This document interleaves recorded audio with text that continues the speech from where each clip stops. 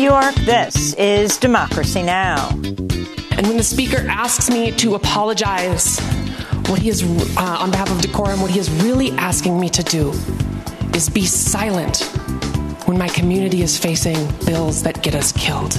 He's asking me to be complicit in this legislature's eradication of our community, and I refuse to do so, and I will always refuse to do so. Republican lawmakers in Montana have voted to punish the state's first and only openly transgender lawmaker, Zoe Zephyr, by banning her from the House floor after she spoke out against an anti-trans bill. She'll join us today from Montana, along with another Democratic lawmaker targeted by Republicans, Tennessee State Representative Justin Jones, who was expelled for protesting inaction on gun violence after last month's mass shooting at a Nashville school. Jones has been temporarily reinstated and met with President Biden at the White House this week.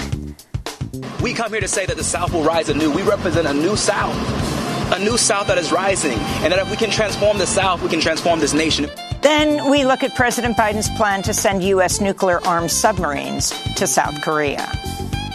At their summit yesterday, President Biden and President Yoon of South Korea made a very provocative announcement that the U.S. would be sending nuclear-armed submarines to the Korean Peninsula, the first time that the U.S. has had nuclear weapons in South Korea in 40 years. This comes at a very dangerous time. It's like throwing fuel into the fire and will provoke not only North Korea, but also China. All that and more coming up.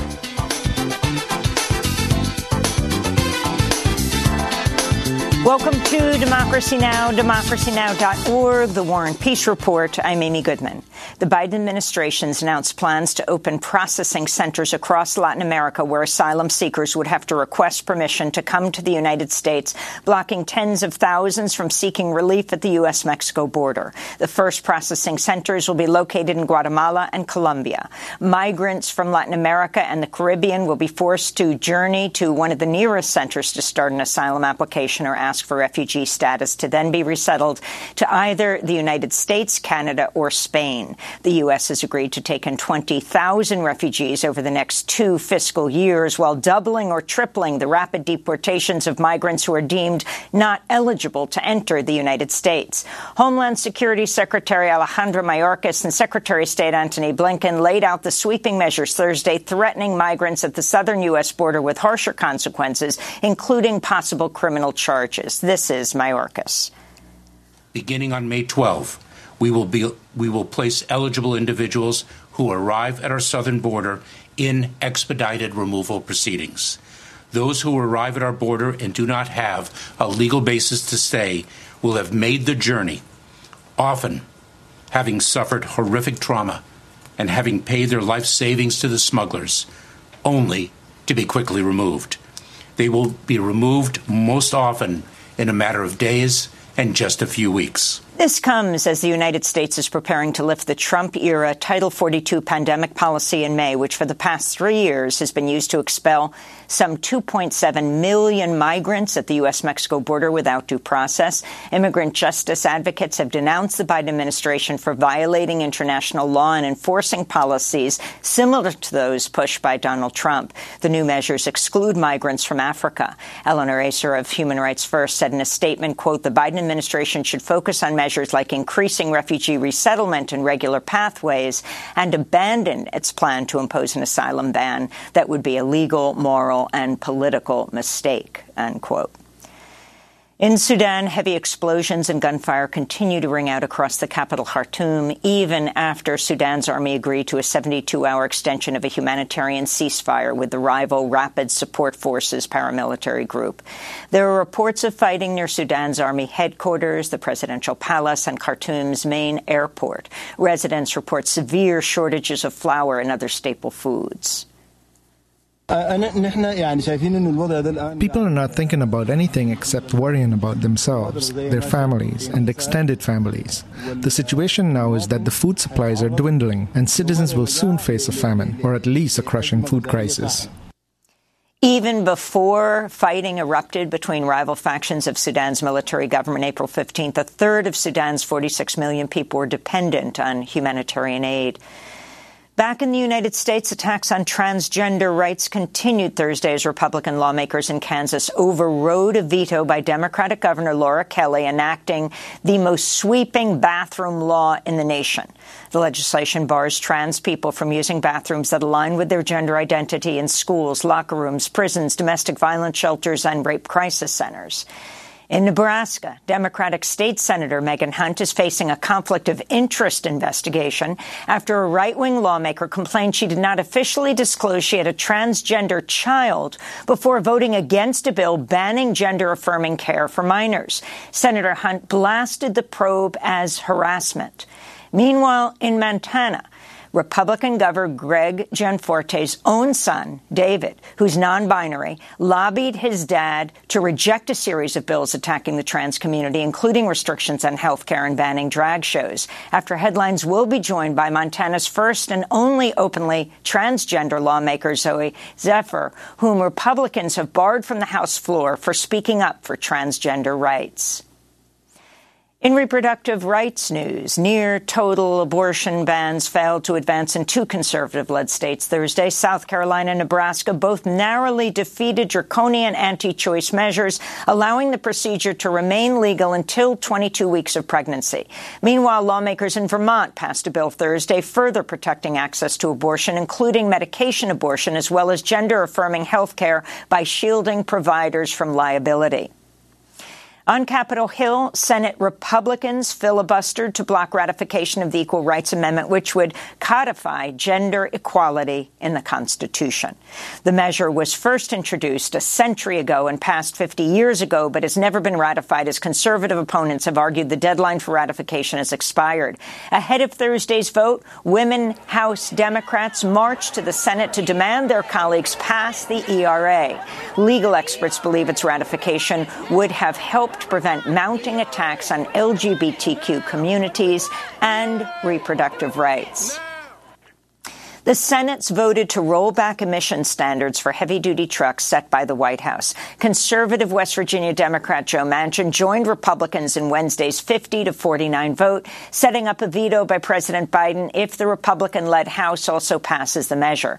This comes after environmental groups and some Democrats condemned Energy Secretary Jennifer Granholm's endorsement of the Mountain Valley fracked gas pipeline earlier this week. Arizona Congressmember Raul Grijalva said in a statement, quote, fully green-lighting the pipeline will condemn Appalachian communities to generations of pollution and related health and safety issues while also doing nothing for our ambitious climate goals, he said. Protests demanding urgent action on the climate crisis have ramped up across the United States. On Thursday, a pair of protesters smeared red and black paint on a glass case housing artwork at the National Gallery of Art in Washington, D.C., demanding President Biden declare a climate emergency. This follows demonstrations earlier this week outside the offices of banking giant Citibank in New York and Wells Fargo in San Francisco. A new study titled Banking on Climate Chaos finds the world's largest private banks loaned $5.5 trillion to fossil fuel projects since nations signed the Paris Climate Agreement. On Tuesday, climate activists interrupted a talk by John Podesta, who heads the White House Office of Clean Energy Innovation and Implementation. They were demanding the Biden administration reverse its approval of ConocoPhillips' Willow project in northern Alaska and act swiftly to end the use of fossil fuels. Going down, you guys. We never needed fossil fuels. Y'all need to stop supporting it. You are going to be complacent to the destruction of Mother Earth and everyone's future. I appreciate their passion. And we're trying to create a transition that gets to net zero by 2050. Too late! They have a point of view. That is too late! 30 years? That is too late! The protest was organized by Climate Defiance, a new organization that's vowed to disrupt the annual White House Correspondents' Dinner in Washington, D.C. this weekend. Former Vice President Mike Pence has appeared before the federal grand jury investigating Donald Trump's efforts to overturn the results of the 2020 presidential election. His testimony Thursday came a day after a federal appeals court rejected an emergency request to quash special counsel Jack Smith's subpoena of Pence by Trump's lawyers, who cited claims of executive privilege. Vice Media is canceling its award-winning show Vice News Tonight as part of the company's mass layoff of over 100 workers, including most of its audio team. Vice is the latest media outlet to cut jobs after BuzzFeed last week announced it's shutting down BuzzFeed News. Vice Union said on Twitter, quote, "These workers are suffering the consequences of years of poor decisions they played no part in." And the white woman whose discredited accusations led to the lynching death of black teenager Emmett Till in Mississippi 7 decades ago has died of cancer at the age of 88. It was 1955 when Carolyn Bryant Dunham accused Emmett Till of whistling at her in her store. That prompted Till's abduction, torture, and murder. Dunham's husband and his half-brother were tried for the lynching and acquitted by an all-white jury. In 2007, Dunham confessed she had fabricated her claim, leading the FBI to reopen Till's case. But the Justice Department ended its investigation in 2021 without filing charges. Last year, a team searching for evidence in Emmett Till's case found an unserved warrant charging Dunham in his kidnapping. And those are some of the headlines. This is Democracy Now!, democracynow.org, the War and Peace Report. I'm Amy Goodman. We begin today's show in Montana, where the Republican-controlled State House of Representatives voted Wednesday to censure the state's first and only openly transgender lawmaker, Zooey Zephyr, banning her from the House floor and forbidding her from speaking during floor sessions. Zephyr will only be able to cast votes remotely for the remainder of the legislative session. The move comes a week after Representative Zephyr delivered a searing condemnation of a bill that would ban gender-affirming health care for youth. If you disallow the use of the medical care that is accepted by every major medical association, if you disallow that care and don't allow people to have access to that, the only therapy left is either A, meaningless, or B, conversion therapy, which is torture. If you are forcing a trans child to go through puberty when they are trans, that is tantamount to torture. And this body should be ashamed. And if you vote yes on this amendment and yes on this bill, if you vote yes on this bill and yes on these amendments, I hope the next time there's an invocation, when you bow your heads in prayer, you see the blood on your hands. After this speech, Republican lawmakers in Montana moved to censure Zooey Zephyr. Ahead of a vote to ban her from the House floor, she addressed her fellow lawmakers again. Today, I rise in defense of those constituents, of my community, and of democracy itself. Last week, I spoke on the governor's amendments to Senate Bill 99, which banned gender-affirming care. This was a bill that was one of many targeting the LGBTQ community in Montana. This legislature has systematically attacked that community. We have seen bills targeting our art forms, our books, our history, and our health care. And I rose up in defense of my community that day, speaking to harms that these bills bring and that I have firsthand experience knowing about. I have had friends who have taken their lives because of these bills. I have fielded calls from families in Montana, including one family whose trans teenager attempted to take her life while watching a hearing on one of the anti-trans bills. So when I rose up and said, "There is blood on your hands," I was not being hyperbolic. I was speaking to the real consequences of the votes that we as legislators take in this body. And when the Speaker asks me to apologize, what he is, on behalf of decorum, what he is really asking me to do is be silent when my community is facing bills that get us killed.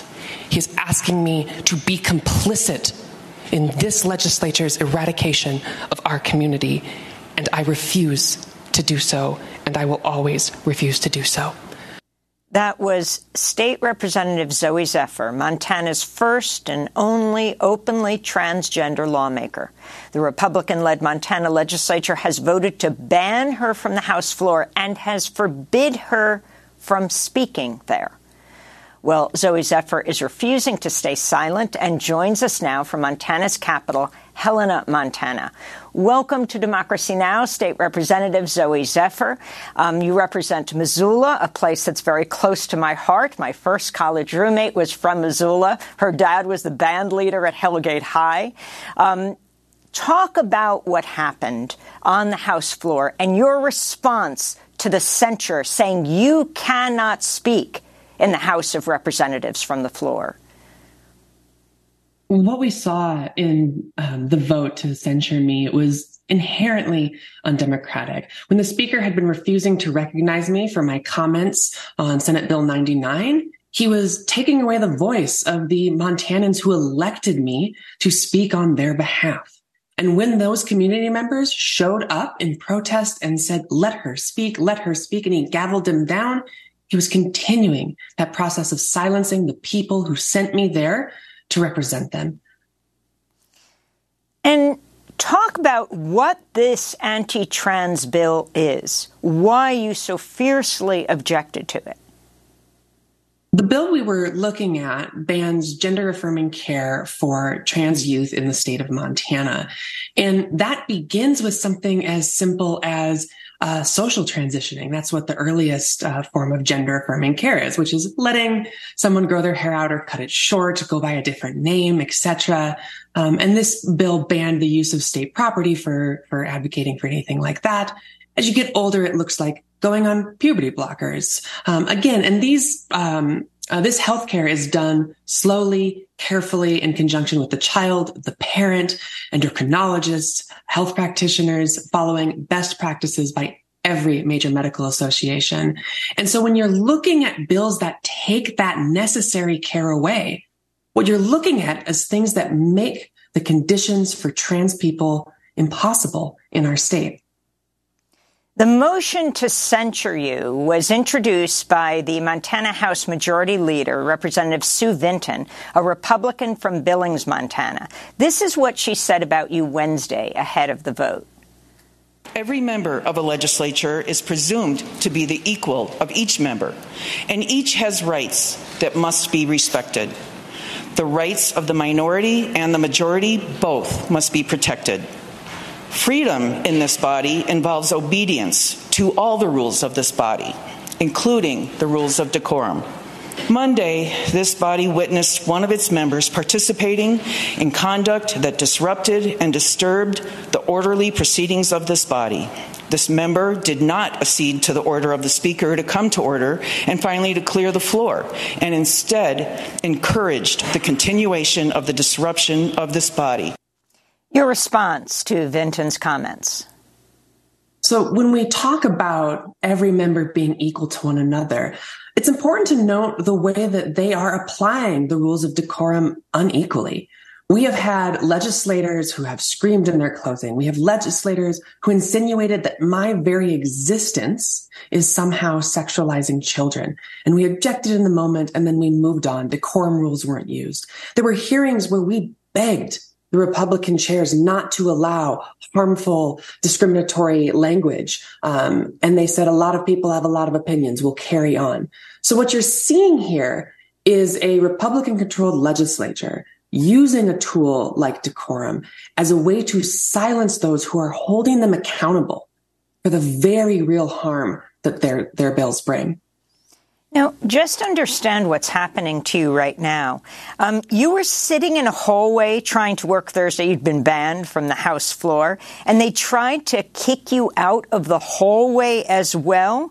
Can you talk about the Montana Freedom Caucus, which called for your immediate censure, who also deliberately misgendered you in a statement they wrote? So much like the unequal and hypocritical ways decorum has been enforced, I'm not surprised that the Freedom Caucus would misgender me in the same moment that they call for civility and discourse. It's a caucus that calls for limited government while simultaneously using government to take away necessary and life-saving health care for people in my community. And I sat down Thursday. I walked in and I said, I want to be as close to the people's house as I can be so I can speak to legislators so that even despite the fact that my voice and the voice of my constituents isn't allowed on the floor, I can do everything in my power to make sure their voice is heard. Tell us about your decision, State Representative Zephyr, to run for office and the significance for you, with you being the only, the first transgender lawmaker in Montana. So I testified last session and in 2021, and as I was testifying on a trans sports ban, I saw that the people listening on the panels didn't seem to want to hear. And then I watched votes on anti-trans legislation pass by a single vote. And I thought, I need to be in that room. You need representation in that room if you're ever going to be able to move the needle. And so I was happy to go through my community where I've lived and walked through and spend all of my time. And they were gracious enough to elect me. And I'm happy to serve in Montana alongside Representative S.J. Howell, who's the state's first non-binary representative. So tell us about the other anti-trans and bills targeting the LGBTQ community that are going through the Montana legislature, and then talk about where the governor stands. So we're seeing an array of bills targeting the LGBTQ community and particularly the trans community. We've seen bills that are trying to ban our books under the guise of obscenity laws. We've seen bills that are trying to ban our art forms under the anti-drag laws. We've seen bills that tell students they're allowed to misgender people. We've seen bills that say trans people don't get health care, and even if they have access to health care, medical practitioners who don't want to provide it can just ignore you for any reason. And these bills, again, as I mentioned, began with the sports bans. And so we're seeing the moment people got a foot in the door saying, oh, trans equality has limitations, they put an asterisk on that. Soon as that got in, they started escalating the attacks, which is what we're seeing in Montana and across the country as well. And Governor Gianforte, whose own son, David, is non-binary, who's lobbied his dad to reject the series of bills attacking the trans community? You know, I have not had direct contact with the governor's office on these bills. I have spoke to folks in his staff about these bills and how they're harmful policy, how they hurt our community, and how, quite frankly, communities in Montana do not want this. And so one of the things it's important to remember is that trans people, we live lives full of joy. We walk through and are a part of our communities. And so whether you're working a day job in an office or you're the governor of the state of Montana, you are never far from someone who is trans or non-binary and worthy of love. And let me ask you about what happened in Nebraska. Democratic State Senator Megan Hunt facing a so-called conflict of interest investigation after a right-wing lawmaker complained she didn't officially disclose that she had a transgender child before voting against a bill banning gender-affirming care for minors. She is saying that the probe is harassment. I think that, much like Tennessee, much like here, much like Representative Mauree Turner in Oklahoma, what you're seeing is far-right legislatures are passing policies or bringing policies forward that are incredibly harmful, get marginalized communities hurt and killed, and those communities and the people that care about those communities are beginning to rise up and say, this isn't acceptable. This isn't something we can stand for, and we're holding them accountable to the real harm that these bills do. And obviously, the attacks on Senator Hunt are harassment. You wouldn't expect every time a bill on public education came up, someone to disclose that their child went to a public school.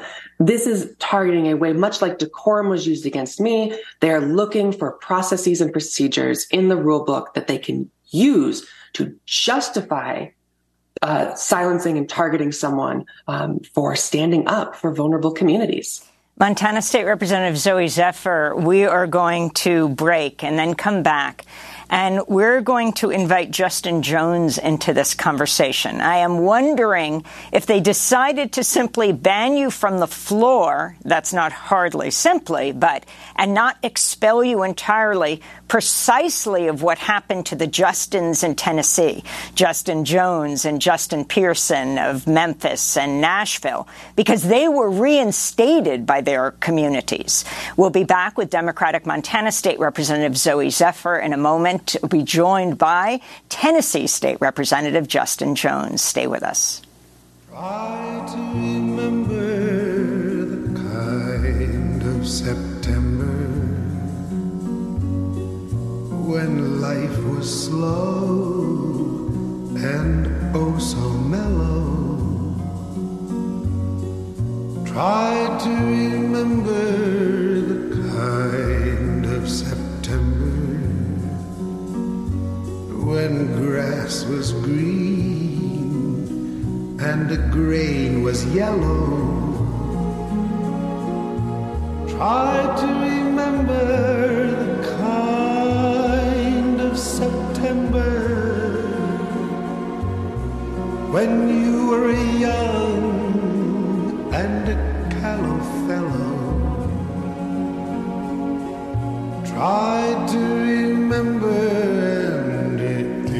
Try to Remember by Harry Belafonte. He died at his home of congestive heart failure Tuesday here in New York at the age of 96. To see all of our interviews with him over the years, go to democracynow.org. This is Democracy Now! I'm Amy Goodman. From Montana to Tennessee, we're speaking to lawmakers who've been expelled or silenced by their Republican colleagues. Joining us now in Washington, D.C. is Justin Jones. Earlier this month, a largely white Tennessee House of Representatives, with its heavily gerrymandered Republican supermajority, expelled Justin Jones and Justin Pearson, the two youngest black representatives in the Tennessee House. They stood accused of breaching House decorum for nonviolently protesting the chamber's inaction on gun violence in the wake of the March 27th mass school shooting at the Covenant School in Nashville, where 3 9-year-olds and 3 adults were killed. Days after being expelled, both Jones and Pearson were temporarily reinstated to their seats by local authorities. Earlier this week, the two Justins, along with Gloria Johnson, a white lawmaker who narrowly escaped being expelled, met with President Biden at the White House. What the Republican legislature did was shocking, it was undemocratic, and it was without any precedent. But you turn it around very quickly. And we passed the most significant gun laws that have passed in 30 years, but there's more to do. You understand exactly what it's like. It's just tragic to see what's happening in your state in particular, in your city, but also across the country. And, nothing's guaranteed about democracy. Every generation has to fight for it, and you all are doing just that. After their meeting with the president, State Representative Justin Jones spoke outside the White House. We lifted this issue above the partisan divide, that this is not left or right, but we talked to the president about how this is a moral issue, an issue of conscience, an issue in the South where we are trying to build multiracial democracy and challenge these extreme forces that, rather than passing an assault weapons ban, they assaulted our democracy, as we saw when we were expelled from the state legislature. And so we've talked to the president and vice president about why it's so critical for us to continue to lift up these movements in the South, to continue to lift up this multiracial movement of reconstruction that we're experiencing right now. We come here to say that the South will rise anew. We represent a new South that is rising, and that if we can transform the South, we can transform this nation. If we can get common sense gun laws passed in the South, we can get them passed in this nation. And so we hope that the national media will lift up what's happening in the South, because our people are pushing forward a new vision. And I think it's going to be a point where we are on the right side of history, and those who stand against us are not. Well, Tennessee lawmaker Justin Jones is still in Washington, D.C., and is joining us from there now. We last spoke to you in Nashville, the city that you represent, actually still represent, even though you were expelled. Can you talk, Justin Jones, it's so great to have you back with us, about what it meant to be reinstated, and then what it meant to meet with President Biden, with Bernie Sanders, with the Black Caucus and others, and what you're calling for now? Yes. Well, it's so good to be here again, Amy. And what it means is that the movement continues, is that as we saw in Tennessee, Tennessee has set a very dangerous precedent for the nation with what happened to my friend here, Representative Zephyr in Montana, what's going on in Nebraska, and what's going to continue to happen as we see this rising tide of fascism and authoritarianism that's taken hold of our nation. We see this weaponization of decorum to silence dissent, to silence voices that make people uncomfortable. And that's really what they're doing, is silencing any voice of divergence from their dominant narrative. And so, to be here in D.C., we're continuing to lift up this struggle to nationalize what is going on, because it's not just going to impact us in Tennessee and in Montana, but it's really going to impact our nation. That an attack on one of us is an attack on all of us. And so, we continue to push the White House, and I've been grateful to meet with many members here in the Capitol to let them know that from our state houses to the U.S. Capitol, we are facing some very dangerous trends in our democracy. I mean, connecting what happened to us to January 6th, which was an attempt to stop an election, to stop democracy. And so we have to stand together. And we must show that we are not going to be divided and conquered, but that we're united in our struggle for multiracial democracy and uplifting voices that have been often pushed to the margins. Justin Jones, you were elected to be state representative in November, but before that you were well known in Nashville, Black Lives Matter activist. In fact, you had taken on the House Speaker before. You're now calling for Cameron Sexton's resignation. But you had pushed and successfully pushed for the removal of the bust of Nathan Bedford Forrest from the state capitol rotunda. Nathan Bedford Forrest, the first grand dragon of the Ku Klux Klan born in Tennessee. You ultimately won your battle, but Cameron Sexton voted against removing the founding Grand Wizard of the Ku Klux Klan's bust from the state capitol. Is that right?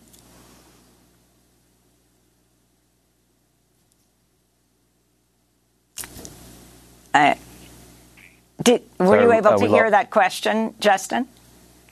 I just missed the last part. Oh, I was just asking, you won the removal of the bust of the founding Grand Wizard of the Ku Klux Klan, Nathan Bedford Forrest, from the state capitol rotunda. The House Speaker, whose resignation you continue to call for, voted against removing his bust, Ku Klux Klan born in Tennessee. Is that right? That's correct. And what we're seeing in Tennessee is this battle of us representing a new South, the South that does not worship symbols to white supremacy and the Confederacy and racial terror, but we were trying to represent a new South that represents multiracial democracy and human rights, a South that affirms human dignity across race, across sexuality, across immigration status. We want to say that, the Southern segregationists had a saying that the South will rise again. We stand as a new generation and say that the South will rise anew, and that the South is a front line in this battle for democracy, and in this battle against white supremacy and transphobia and homophobia and xenophobia and misogyny and economic exploitation. We represent this new voice, and that's really what they were trying to expel, Amy, was not just us as individual lawmakers, but what we represent and this vision of the future that they're so fearful of, because it means one in which all of our voices are heard and all of our people are treated with respect and protected, and not just the voices of a small white power structure of men of a particular religion and particular economic status who've dominated our politics for so long. Can you talk about the state legislature trying to give immunity to the gun manufacturers? This vote right after the mass shooting in Nashville, the city you represent, that killed 3 9-year-olds and 3 adults. I mean, it is immoral that the only gun law that we passed in the light of a shooting that took the lives of 3 9-year-olds and 3 adults, and it was not the first mass shooting in Nashville as well. We had the shooting 5 years ago last week at the Waffle House in Nashville. And so what they decided to do was say, let's not protect kids, as we've been asking, but let's protect firearms manufacturers from lawsuits. This is how immoral it is, that we're dealing with people who care more about the profits of the gun industry than they do the lives of our children, than they do the safety of our community. And it's immoral, and it shows where their allegiance is to these special interests. It shows the corruption of money in our political system, that's the first action they take in light of a mass shooting was to pass that law and also to expel the 2 youngest black lawmakers. This is the way that they are moving. And so it's not democracy. It is mobocracy. It is terror for our communities, and it is insulting to the victims of this mass shooting and their families. That is the step forward that they're taking, and also to arm teachers as well. That was the other proposal they had, and it is so hurtful for our people who are grieving still and demanding that we pass common sense gun laws that the majority of Tennesseans across the political spectrum support. Red flag laws, a ban on assault weapons, universal background checks, and safe storage. That's what we should be passing. Before we bring Representative Zephyr back into the conversation, I wanted to ask you now about what's happening with you and Justin Pearson. You're back in as state representatives, defying the Republican supermajority. But you now have to go through an election, both in Nashville and in Memphis, the two of you, because you were expelled. How much does this cost? When is this going to happen? Yes, so we have 2 elections. We have a primary in a month, and we have a general in August, and it's all being at the expense of the taxpayer to run again. And I know a Republican just announced that they're running against me, and so we're going to be pushing and we're going to be running an active campaign because we know that this is not just about us, but it's a referendum on democracy, Amy, and that's what we're going to be fighting for and pushing for. Is that their attempt to expel us was an attempt to make a spectacle of authoritarianism, that if you dare dissent, if you dare challenge the dominant power structure, this is what will happen to you. But I also want to say, too, is that though Representative Pearson and myself are back, we're still not being allowed to speak on the House floor. We're being shut down on the House floor. We still have not been given committees again. So they've stripped our committees from us. And so they're doing everything they can to make us feel like second-class members, though our communities sent us back there after being expelled to represent them unanimously in the Memphis Council and in the Nashville City Council. And so it is extreme what's going on. We're still unwelcome in the people's house. But like I told somebody, we're not there to make friends with them. These are our colleagues. We're there to represent the voices of our constituents, some of the most diverse districts in the state of Tennessee who deserve to be heard. And every time they silence us, they silence our constituents. And that's why we must fight so hard against these authoritarians and these fascists who've taken hold of our state government. Well, speaking of being silenced, that brings us to bring in Democratic Montana State Representative Zooey Zephyr of Missoula, Montana. The first transgender woman ever elected to the Montana legislature. The Republican-led state legislature has now banned her from the House floor and also forbid her from speaking there. I'm wondering, is this the first time the two of you as state legislators are publicly speaking together? I believe we spoke together a couple days ago, briefly, but this will be the second time. Well, I want to know, first, Justin Jones, if you could address state legislator Zooey Zephyr to talk about what this has meant for you and your reaction to what happened to her. And is there any move for state legislators around the country to band together, the silenced who refuse to remain silent? Yeah, definitely. Well, Representative Zephyr, we talked on the phone of the day of this horrible and immoral decision to censure her. And just knows that we stand together. And as I said that night, and as I said that day, an attack on one of us is an attack on all of us. And so we are united from Tennessee to Montana to Nebraska to Florida, as I was just talking to some lawmakers there, against this trend toward authoritarianism that's silencing voices who need to be heard. And if you look, if you look at what we represent, it represents the future of our politics. People who are proximate to these issues should have a voice in challenging them when it comes to the safety of our communities, when it comes to the well-being of our communities, when it comes to what democracy should be in our states. And so Representative Zephyr knows that I'm standing with you, that whatever I can do to show up in solidarity, to push back and let them know that we're not going to be divided, that we see this as a united struggle, that we see this as a struggle in which solidarity, deep solidarity matters, and in which resisting together against these forces of authoritarianism is going to be something that we continue to do nationwide. And so thank you for your courage. And I'm just so grateful to see when you walked out, you had that same feeling of dignity. You walked out with your head held high, and because we know that we are on the right side of history. And so it's just beautiful to see those photos that you were unbowed, that you were pushing forward, and that you did not let them shame you, but you saw that the community stands with you, the people of this nation stand with you, and will continue to push forward unafraid and unbowed against these forces. And State Representative Zooey Zephyr, if you could respond and talk about the effect it had on you, this is right before you were censured, seeing Justin Pearson and Justin Jones being expelled from the state legislature. Did you at that point have any sense what was going to happen to you? I didn't, but I think, what people keep saying is courage is contagious. When you watch people stand up for what is right, to defend their community, when marginalized groups come together and say, as Representative Jones has said, an attack on one of us is an attack on all of us.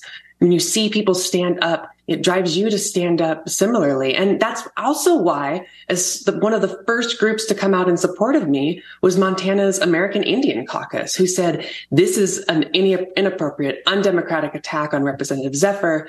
And they know that firsthand because they've experienced that. And the attacks on the Native American community in our state and across our country goes way back before the attacks on trans people that we're seeing today. And Zooey Zephyr, what has been the response of the people who elected you? I mean, as I was saying around Tennessee, it's not as if you're fired from a store that you're working at. You were elected. And so you have these other representatives who are saying the city of Missoula cannot have their elected representative speak. What does it mean for them? And when does this banishment end? So that has been, I've seen pride from my community. They have said, thank you so much, first and foremost. Thank you for standing up. Thank you for saying the things we elected you to say, to hold the powerful accountable to the harm that they do. And then I've also seen them express frustration when they copy me on their messages to Republican leadership saying, you're taking our voice. They're sending that message in emails. They showed up at the Capitol to send that message and say, you're taking away our representation, and that's not democratic.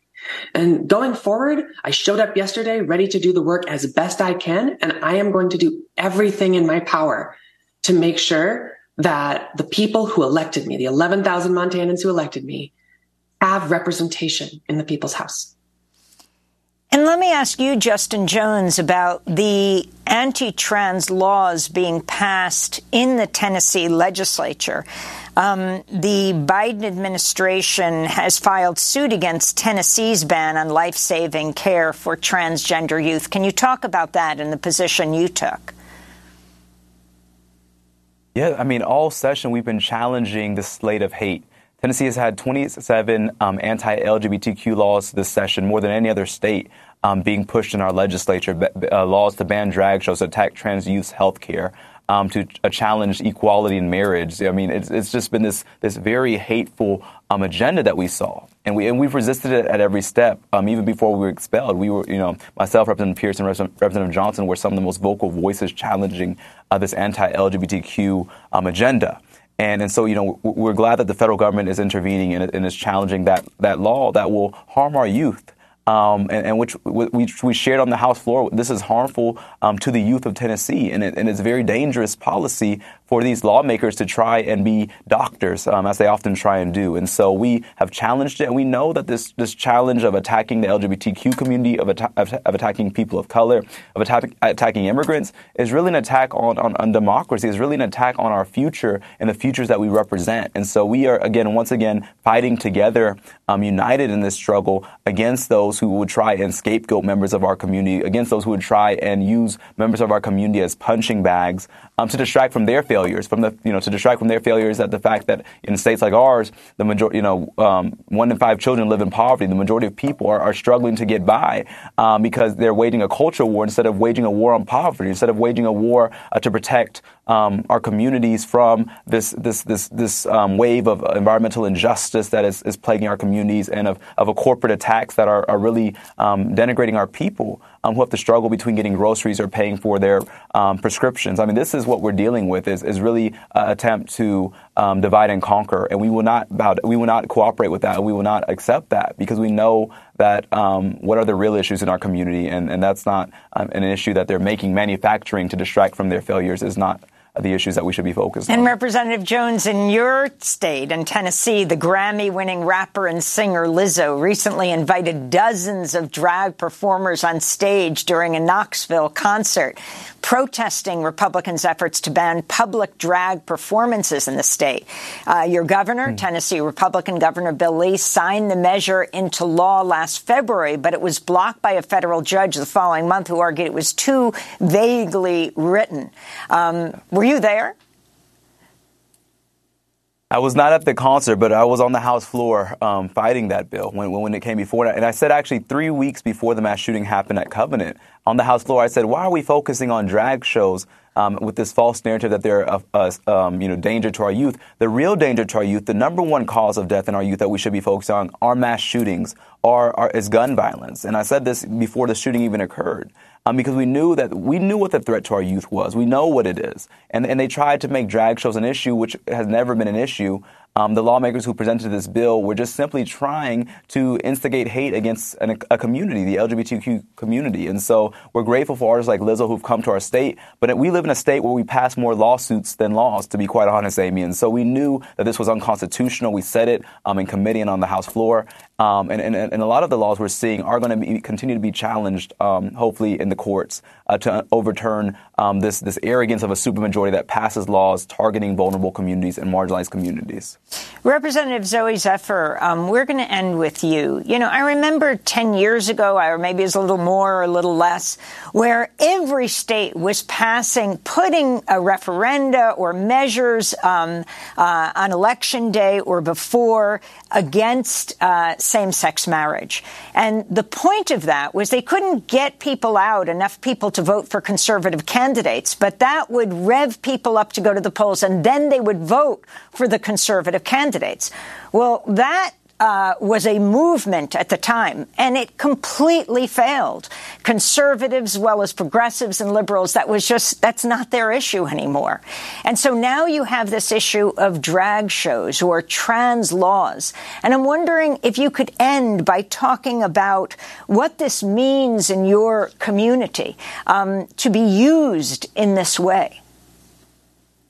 I think you hit that perfectly. When we see attacks on LGBTQ people, whether that was back in the 90s or today, it's trying to drum up fear, stoke, and other a community. But the fact is, trans people, we live in our communities. We are known in our communities, and we are loved broadly in our communities, which is why this effort ultimately is going to fail. Because when they're attacking trans people, they're not just attacking us. They are attacking our loved ones who care about us, our coworkers, our community members who care about us. And in the same way that other marginalized groups are rising up and saying this isn't acceptable, that's what we're seeing with our communities, coming up and saying, no, you can't do this to trans people. We love them. We care about them. And it's ultimately why, even though we're seeing these attacks in the legislatures and they're going to fail in the courts, they've already lost in our communities because we're loved. Democratic Montana State Representative Zooey Zephyr, the first transgender woman ever elected to the Montana legislature. She has been banned by the Republican-led legislature from the House floor, forbidding her from speaking.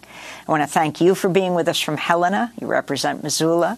And Justin Jones, Democratic Tennessee State Representative of Nashville, recently reinstated after the Republican supermajority, heavily gerrymandered House of Representatives voted to expel him and his colleague Justin Pearson. They were reinstated by their own communities until there's a special election. Thank you both for being with us. Coming up, we look at President Biden's plan to send U.S. nuclear-armed submarines to South Korea. Stay with us. This is my island in the sun, where my people have toiled since time begun. I may sail on many a sea, her shores will always be home to me.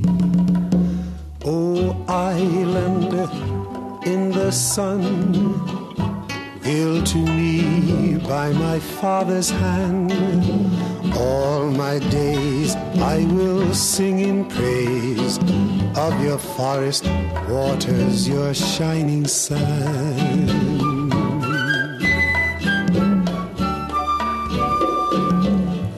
As morning breaks, the heaven on high, I lift my heavy load to the sky.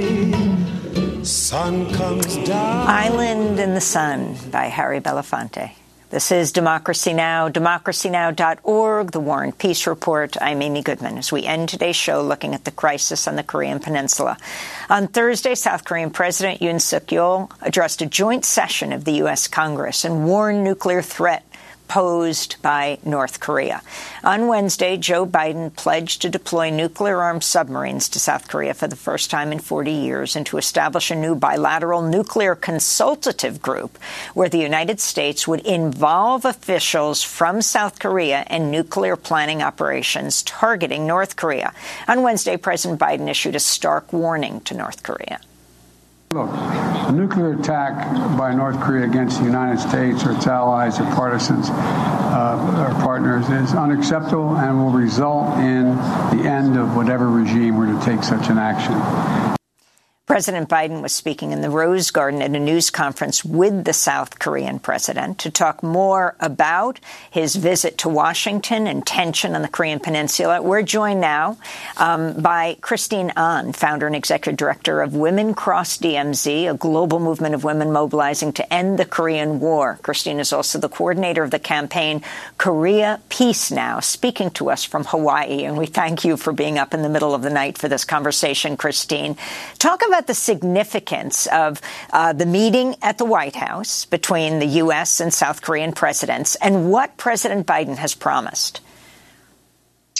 Hi, Amy. Thanks for having me on. The announcement that the U.S. would send nuclear-armed submarines to South Korea is a very provocative and dangerous move. It's the first time that U.S. nuclear weapons have been on or around the Korean Peninsula in 40 years. In fact, most Americans have no idea that the nuclear crisis actually began with the U.S. bringing nuclear weapons in South Korea from 1956, 3 years after the signing of the ceasefire, and had them there up until George Bush Sr. So that is not only a provocative act directed at North Korea, but also at China.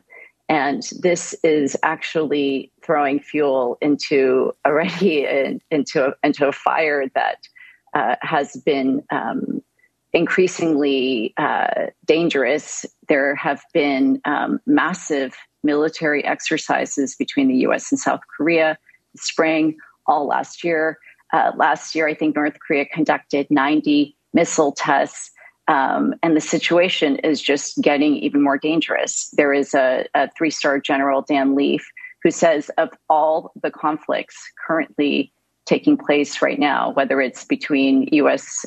and China over Taiwan or the Russia-Ukraine war, that the Korean Peninsula is perhaps the one that may be the closest to a nuclear war. So it is a very dangerous moment. And the fact that the U.S. will be sending U.S. nuclear submarines to the Korean Peninsula, and for Biden to make such a statement that is akin to Trump's Fire and Fury era, where he threatened to totally destroy North Korea. This is a wake-up call, I think, for the American people, and obviously for South Koreans who feel that Yoon is basically drawing the Korean Peninsula on the front line of the U.S. war against China. Well, Christine, this actually is being billed as a compromise. As part of the agreement, President Yoon renewed a pledge not to pursue the development of a South Korean nuclear arsenal. Your response? Well, it is in the sense that there is growing concern in South Korea for its own domestic nuclear weapons program in light of the tactical nuclear weapons coming from North Korea, or the program in North Korea. But I think the problem is it's not addressing the underlying issue, which is that the Korean Peninsula is continually at a state of war. This is actually the 70th anniversary of the ceasefire. This July 27th marks 70 years that the U.S. commander, the North Korean commander, and the Chinese representative from the Voluntary People's Army signed the armistice agreement where they committed to halting the war, but they never actually followed up with their commitment, which was to return within 90 days to negotiate a peace settlement. So what we're facing is this continual militarization. South Korea now is the 6th largest military spender in the world. The U.S., we know, is the world's largest. Our budget approaching $1 trillion, more than the next 9 countries combined. And it is an unsustainable crisis. And I think the way that the narrative of deterrence is as if there isn't violence, as if they are preparing to prevent violence in the future, when in fact we know violence is taking place right now, whether it's the division of families, whether it's the suffering of the North Korean people, whether it's the ongoing investment in militarization that should be otherwise invested in things that make us secure. I mean, I think about, I'm here in Hawaii and we're facing the Red Hill crisis where, this militarization means we are polluting Oahu's aquifer. And this is the jet fuel that will basically fuel the ships or the bombers that will go and wage wars in Asia. So we have to break down this mythology that this is actually what is making us secure, when in fact what we need to do is negotiate a peace agreement. And that is gaining traction among people from the military to nuclear scientists to people like President Carter. We have to normalize relations with North Korea to achieve the things that we want. Can you talk about this mobilization to end the Korean War scheduled for the end of July, and also talk about China's response to all of this? Well, first, just since we're short on time, I want to make sure that we are mobilizing hundreds to come to Washington, D.C. I hope, Amy, you will be there, or somebody from Democracy Now! But July 27th marks the 70th anniversary of the armistice. And we are saying it's time to end this war that inaugurated the military-industrial complex for the United States. It set forth the U.S. to become the world's police. And it has been the war that has maintained this constant threat on the Korean Peninsula. So we are gathering multiple organizations, faith-based, Vets for Peace, and Korean American Coalition. So we are gathering. The website is koreapeaceaction.org. And we'll be having a congressional briefing with our peace champions. We want to also raise awareness that there is the first ever Peace on the Korean Peninsula Act. It was reintroduced by Brad Sherman in the last Congress. We had nearly 50 co-sponsors of that bill. We have 10 seconds, Christine. Yeah. What I'm saying is, Amy, there is momentum now to transform this state of war into a permanent peace. And that's where we need Americans to recognize this is America's oldest war. It's on our responsibility to bring closure to this war. Christine Ahn, founder and executive director of Women Cross DMZ, a global movement of women mobilizing to end the Korean War. Also the coordinator of the campaign, Korea Peace Now. That does it for our show. On Saturday, Democracy Now! Co-host Juan Gonzalez will be speaking at 10 a.m. at American University in Washington on an all-day conference titled In Search of a New U.S. Policy for a New Latin America, burying 200 years of the Monroe Doctrine. Check democracynow.org for details. I'm Amy Goodman. Thanks for joining us.